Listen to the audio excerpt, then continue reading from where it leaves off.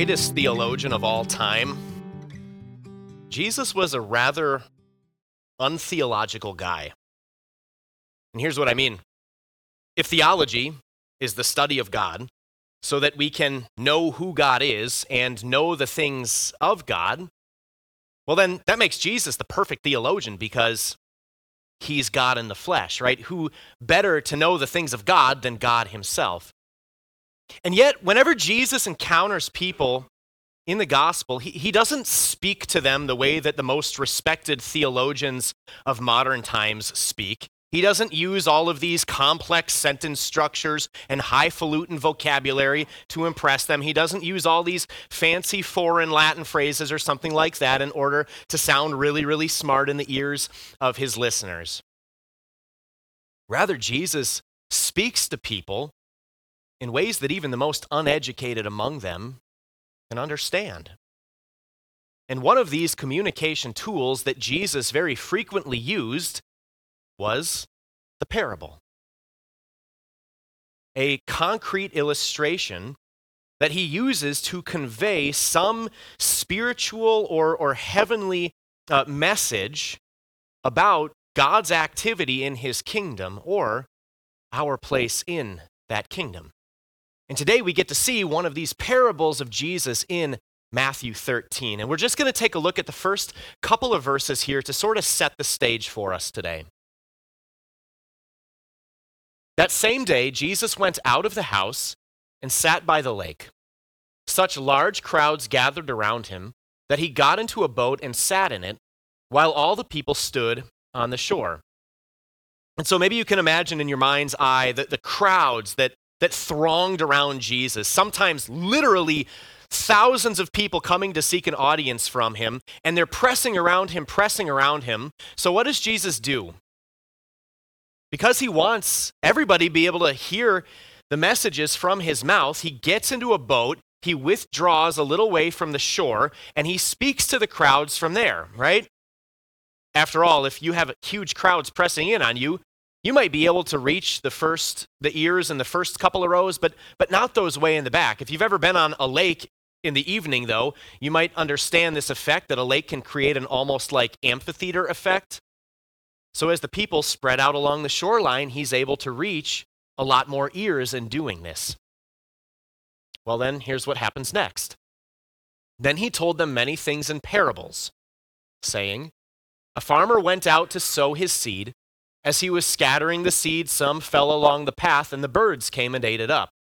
Some fell on rocky places, where it did not have much soil. It sprang up quickly because the soil was shallow, but when the sun came up, the plants were scorched, and they withered because they had no root. Other seed fell among thorns, which grew up and choked the plants. Still other seed fell on good soil, where it produced a crop, 100, 60, or 30 times what was sown. Whoever has ears, let them hear." And so here's that parable of Jesus, right? Now, the illustration that Jesus uses here is maybe not such a common scene for you and me today. After all, we don't live in what we would call an agrarian society in the United States here in 2023.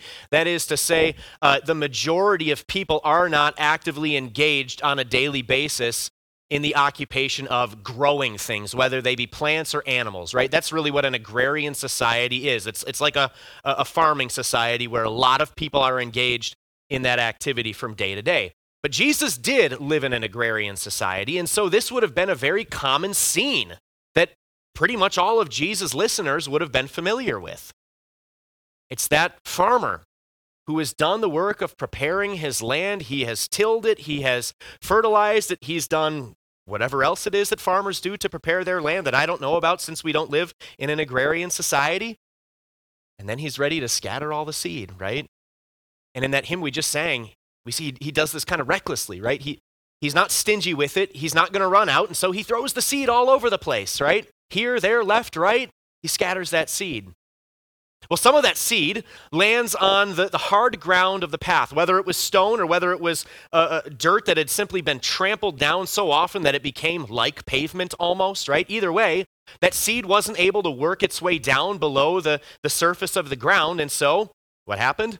Those opportunistic birds saw a snack just waiting there for them, flew down, plucked it up, and that seed never had a chance to grow, right? Well, other seed then falls on what's probably more like think of a shallow layer of soil with rock beneath it. That was able to work its way down a little bit. It germinates, it sprouts, but what happens? The roots can't go very deep. So when the hot sun comes up, it sucks up all the moisture in that little layer of dirt, and the plant withers and dies. Well, other seed then falls among thorny ground. Those plants too start to grow up, but the thorns are growing up with it. The thorns aren't uprooted. And so what happens? The thorns dominate, constrict the crop plant, and kill it. Now it too is dead. And yet there's also plenty of this seed that falls on the good soil, right? There it is able to take root. Its roots are able to go down deep into that soil that maintains its nutrients and its moisture. It sprouts, it turns into a stalk, it turns into a mature plant, and then finally it arrives at its goal of bearing fruit, right? Of providing a crop for that sower who went out sowing at the beginning of the season. So this is that parable that Jesus teaches to the people that day. Now, typically, Jesus did not go on to spell out all the details of his parables. He typically let the messages of those illustrations kind of speak for themselves. Since, however, this seems to be kind of early on in Jesus' parable-telling career, and because he's also trying to train his disciples to carry the torch after he ascends back into heaven, he does actually later on with his disciples take time to explain this parable to them. And that's what we find then starting at verse 18. Jesus says, "Listen then to what the parable of the sower means. When anyone hears the message about the kingdom and does not understand it, the evil one comes and snatches away what was sown in their heart. This is the seed sown along the path. The seed falling on rocky ground refers to someone who hears the word and at once receives it with joy. But since they have no root, they last only a short time. When trouble or persecution comes because of the word, they quickly fall away. The seed falling among the thorns refers to someone who hears the word, but the worries of this life and the deceitfulness of wealth choke the word, making it unfruitful. But the seed falling on good soil refers to someone who hears the word and understands it. This is the one who produces a crop yielding 100, 60, or 30 times what was sown."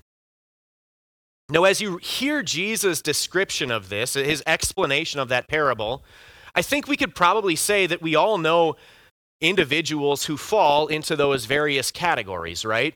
Like we all know people who, when they hear the name Jesus, they just kind of laugh at it and turn away. They're not going to listen, right? And so Satan snatches that word right away from them before it ever has time to germinate and start taking root.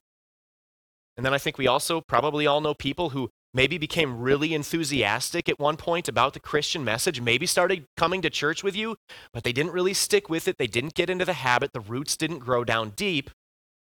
And so when trouble came or when Christianity no longer seemed like it was convenient for them, their faith withered up and died.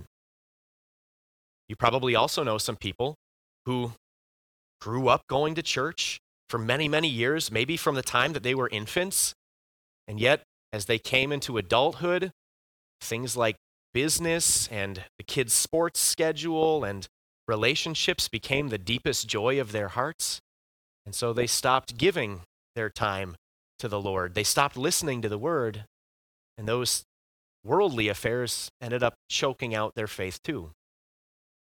And then I think we also all know, look around, hint, hint, we also know plenty of people who heard that word, who continued in that word, and then who remained Christians for their entire lives, right? We all know people who fall into these different categories. And yet we need to be a little bit careful here, because Jesus is not typically in the habit of telling you somebody else's story. When Jesus speaks, yes, sometimes he speaks to these crowds, but he is aiming those words at individual hearts. And so as we read this parable, it's very important that you see Jesus' finger pointing at you. Don't worry so much about the person next to you. See that finger pointed at you, just as they are seeing that finger pointed at them, and I am seeing it pointed at me. Jesus speaks to individual hearts. And when we understand this, the whole point of this parable, its message and application for each of us individually, becomes actually abundantly clear. In fact, Jesus himself spelled it out in verse 9. Wherever you find yourself in life, wherever you find the growth of your faith at this point in time, whoever you are, you got ears? Jesus' message for you is this: listen. Don't get wrapped up in how everybody else around you is receiving the word. First and foremost, you listen. If you are not a Christian by chance and you came here today, maybe because you're just curious about this whole Jesus thing, or maybe because your spouse dragged you here, don't turn his voice away. Listen. If you have found yourself going through some troubling periods of life, don't let those things discourage you away from this word. Those troubles are going to stay regardless. No, listen. Don't let your heart grow enamored with money or romance or entertainment. Don't worry about don't worry about the temporal consequences that you might face as a result of listening to this word. Just keep on listening. If you have ears, listen and keep on listening. Because it is this word which is the only thing that can bear meaningful fruit for your life in the end. Not a successful business, even if it makes you millions. Not how well your kid can hit a home run or spike a volleyball, even if they end up winning a gold medal in the Olympics. This word is the only thing that bears meaningful fruit in the end because it is the only fruit that lasts forever. And why? Not because of all the great advice you're going to find in it. Guess what? You can find really good advice for life from a lot of different sources. Not because it's going to make your bed a life of roses. No, the reality will often be the opposite. Not because this is a word that is going to teach you how to make yourself right with God. The reason why this word is the only thing that can bear that sort of lasting fruit is because God's word is the only message that can make the spiritually dead come alive. You see, in this word, you are going to hear that message that you're spiritually dead. In this word, you are going to hear that message of sin. The fact of the matter is that even though God is the one who gave us our ears, we have not often used them to listen to his voice. He put that conscience in our hearts that knows the difference between right and wrong, but the truth is that oftentimes we have listened to what's wrong and we have ignored what's right. In this word, God gives his commands, and we break those commands. God tells us his desires in this word, but then also in this word, we see how so often we have gone running after the things that God says he hates. A couple months ago, my daughter Jane started doing this real fun thing that I showed you in that children's message, right? Plugging her ears whenever she knew mom or dad was about to say something she didn't want to hear. That's exactly what we do, though, on a spiritual level with God. We plug our ears and we refuse so often to listen to him. And because of that, we don't deserve to hear our Father's voice. We don't deserve to hear his messages of love or hope or comfort. We don't deserve to hear his gracious promises for our lives. But in this word, we hear something else too. In this word, we also hear about God's grace.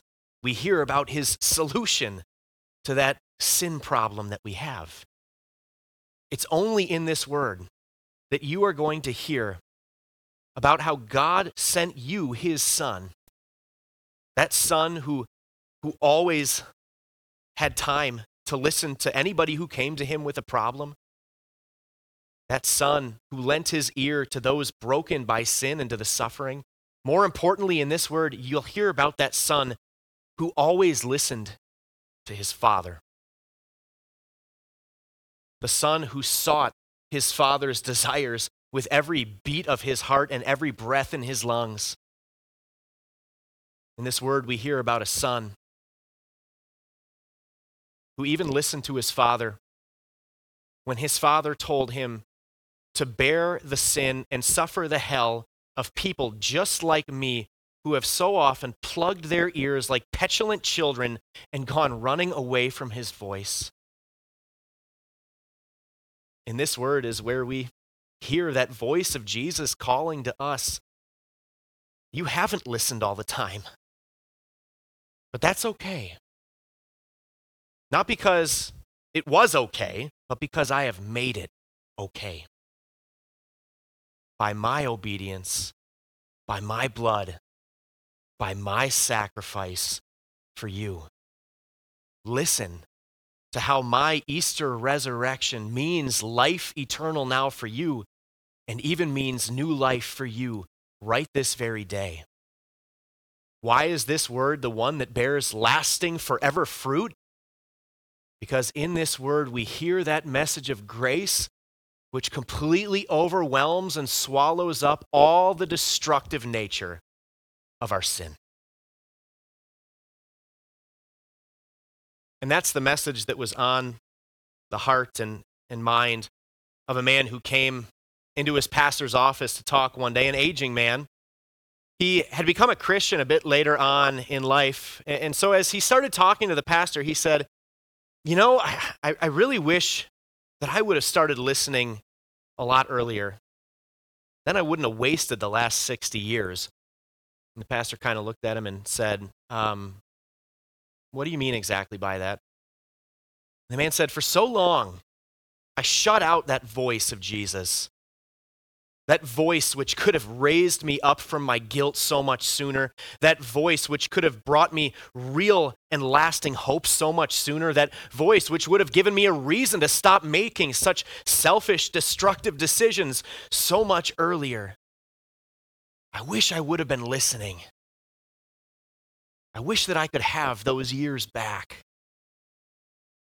And the pastor thought about his reply for a moment and then said, you know, what matters so much in the end is not so much the when, but that you did listen. And that through this listening, the Holy Spirit created faith in your heart. So yeah, maybe you missed out on a few of the earlier years because you weren't listening. But in the grand scheme of things, the reality is that you get to listen to the voice of Jesus and you get to listen to your Father's voice for years that are infinite. Well, brothers and sisters, whoever you are, wherever you find yourself, wherever you have been, wherever you see yourself going, if you have ears, use them to listen. Listen today to that word as it is scattered among you at so many times and in so many different ways. Listen to that word tomorrow and the next day and the next day and the day after. And it will grow and you will bear fruit. Because the spiritually dead, watered by the blood of Jesus, found in this word, are made alive forever. Amen.